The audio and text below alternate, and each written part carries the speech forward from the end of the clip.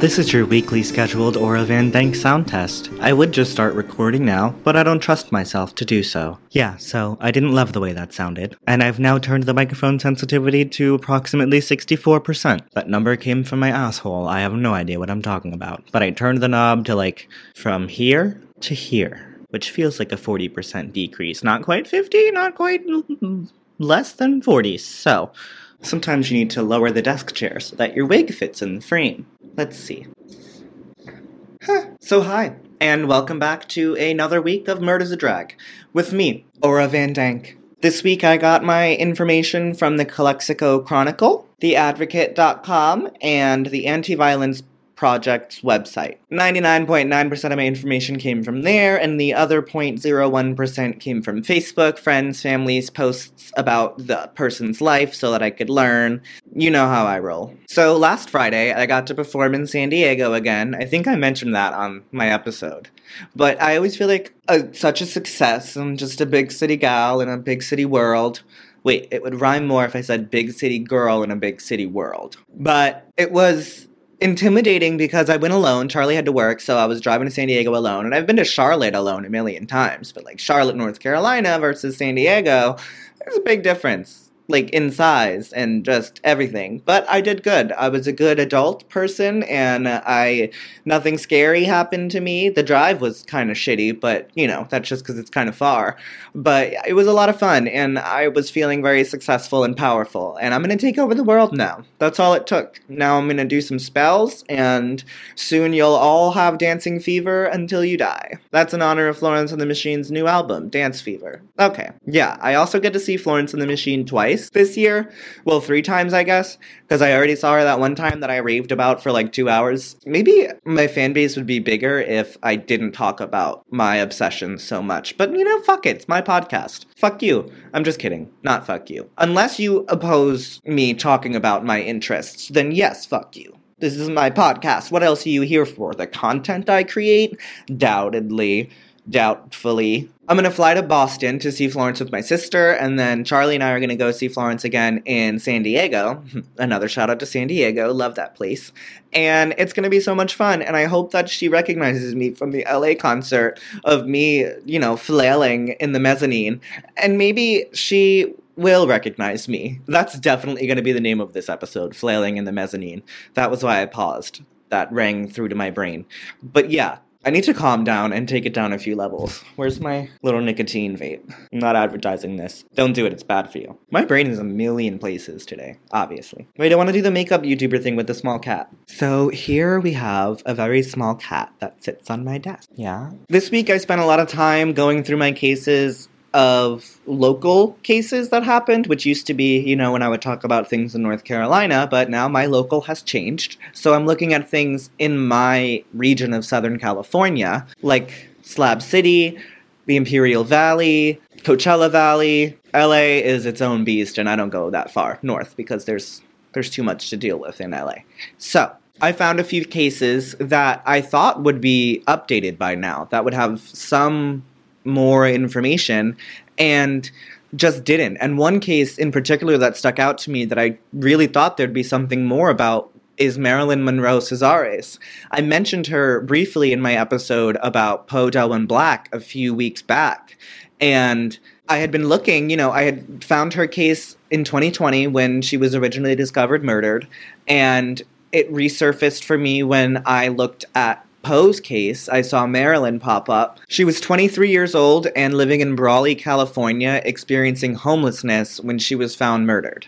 Police were called to a couch fire, a burning couch on the side of a road outside of an abandoned house, and upon further inspection, they found Marilyn's body, reported by the family to have been stabbed brutally and set on fire. This ending is not fitting for any human or living being at all. For that to be the way that Marilyn's life ended is just so unfitting for who she was when she was alive.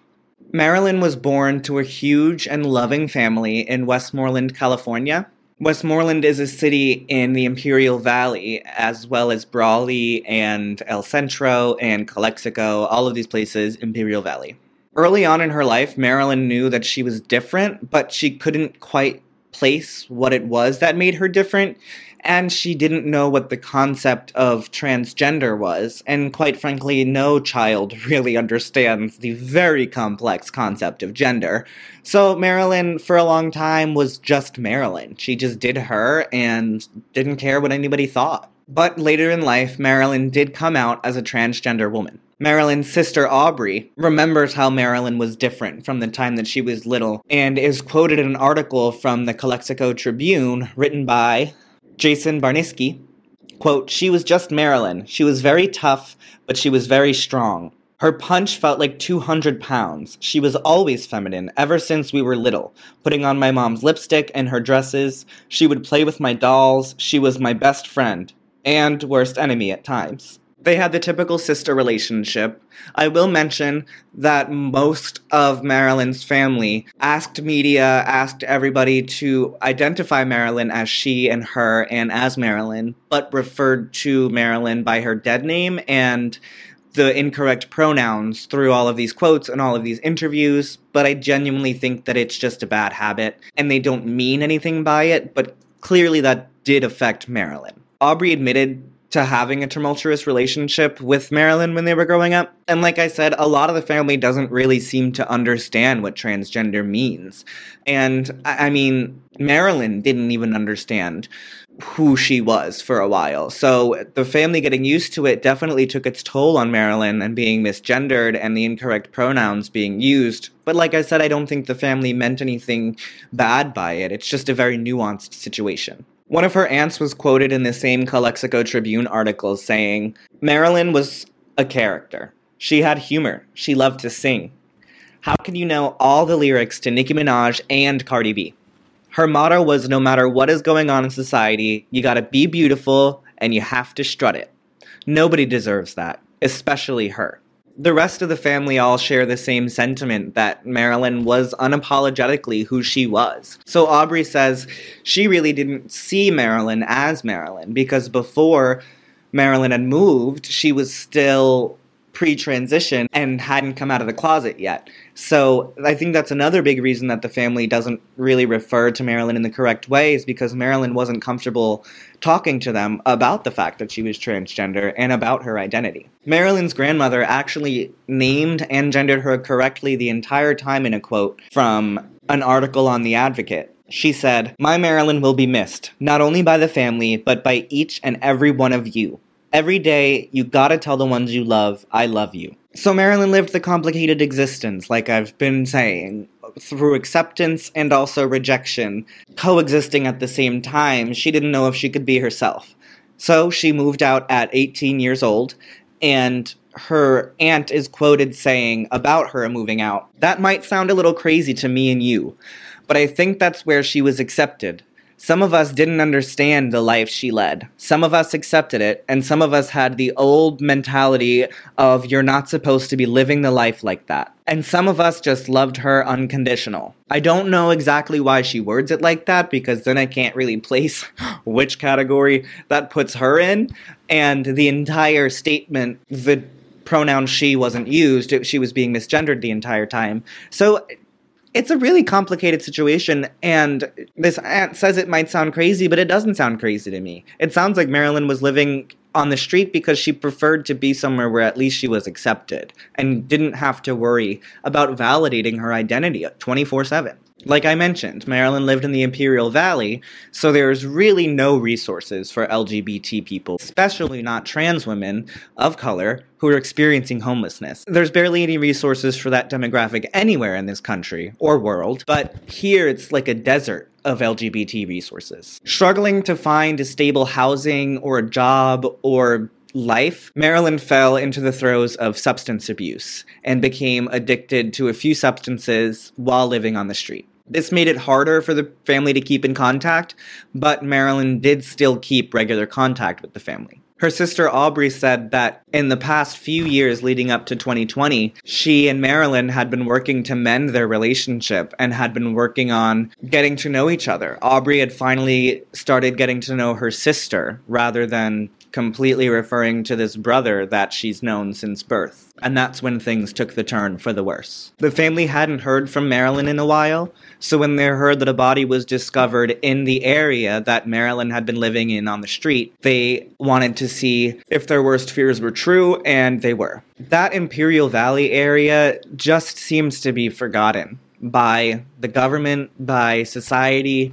It's not the only place in this country that's forgotten, but it's definitely clear to me that the only people who care are the people who actually live there and deal with the day-to-day issues. I don't mean that in any kind of a disrespectful way. People who live in the Imperial Valley are more than welcome to have pride about where they live, work. That's your community, and you are more than allowed to love that.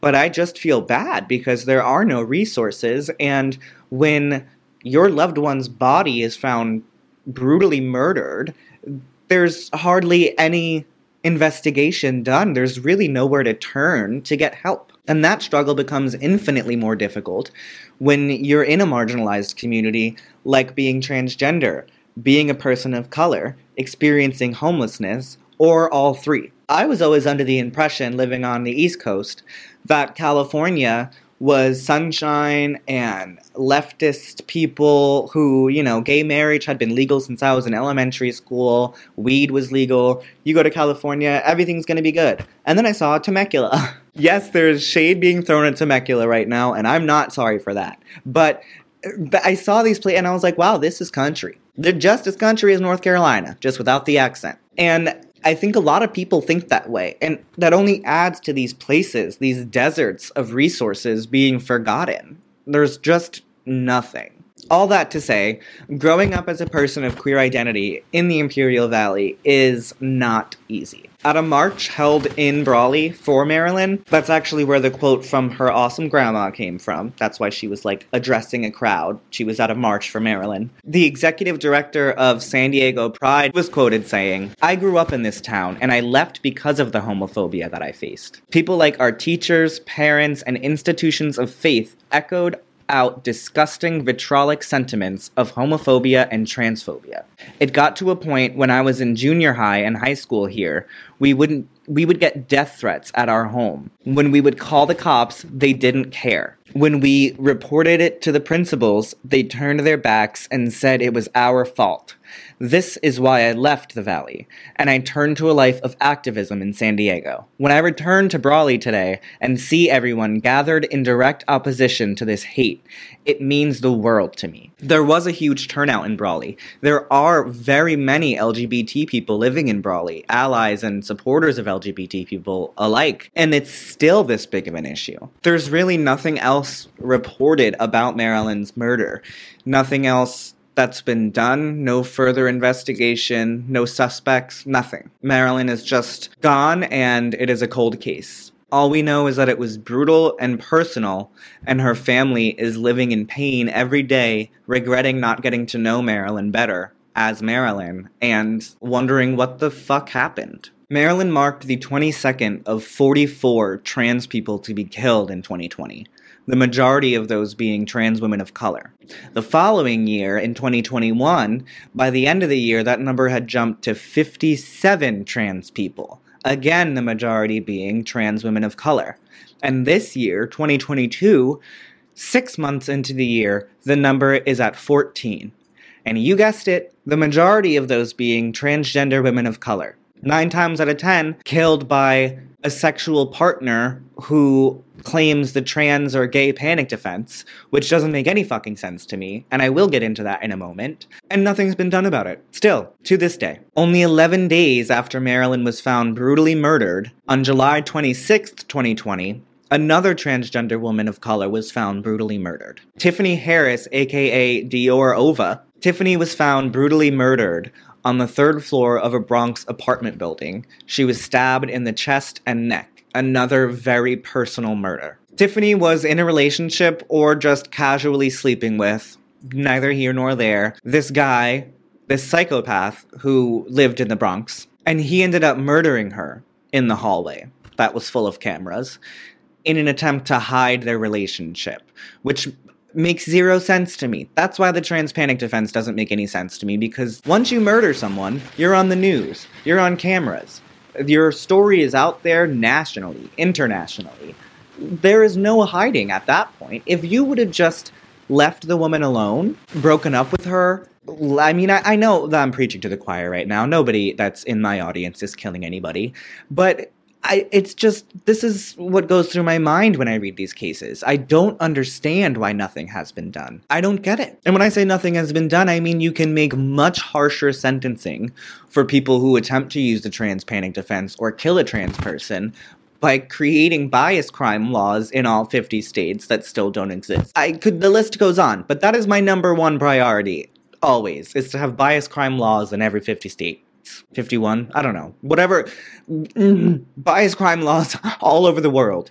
No more bias crime. Everybody stop. Tiffany was confident and content with who she was as a person from a very early age, probably from the moment that she came out the womb. A friend of hers was quoted in an Anti-Violence Project article saying, "Everyone loved her. She was one of a kind." And that's 100% the vibe that I got from Tiffany. You'll see why. It definitely seems like Tiffany struggled with her family in a similar way that Marilyn did. I say this because Tiffany's mother was quoted saying, "Tiffany was just gay. She didn't hurt anyone. I don't know why she was there. I don't know who she was with. I don't know much about her lifestyle." Her mom also dead-named her and suggested that Tiffany just enjoyed dressing as a woman and saw her as a drag queen, didn't see Tiffany as a trans woman, although Tiffany had been out of the closet to everyone as a trans woman for a while. And Tiffany's stepdad gave me the same vibe when he was quoted saying, "I can't imagine people being so brutal. She'd like to put on makeup and appear feminine. That doesn't give anyone the right to take her life." And again, misgendered through these. I don't misgender people, regardless of if they were misgendered in the quote. You guys can imagine them being misgendered. I'm not going to do that in a podcast that's trying to honor their memories and serve a purpose to make a change. That's not my goal here. So, misgendering happened in every single quote that I went over today, except for the one by Marilyn's awesome grandma. She's the only one who gendered anybody correctly. Just keep that in mind when I'm reading these quotes. So yeah, again, it sounds like he was just trying to say that his stepdaughter was a drag queen rather than a transgender woman. Because of that situation, Tiffany also preferred to spend the majority of her time away from home and with friends rather than family. She developed an obsession with shopping and a specific addiction to designer clothing, which I mean, who doesn't, even though I'm wearing a dress from Hot Topic. She loved Louboutin, she loved Louis Vuitton, she loved Balenciaga, she loved her Coach, her Gucci, obviously her Dior. That was her nickname on Facebook. And she loved to do the head-to-toe designer kind of thing. That was the unique kind of person that Tiffany was. You could pick her out of a crowd. That's for fucking sure.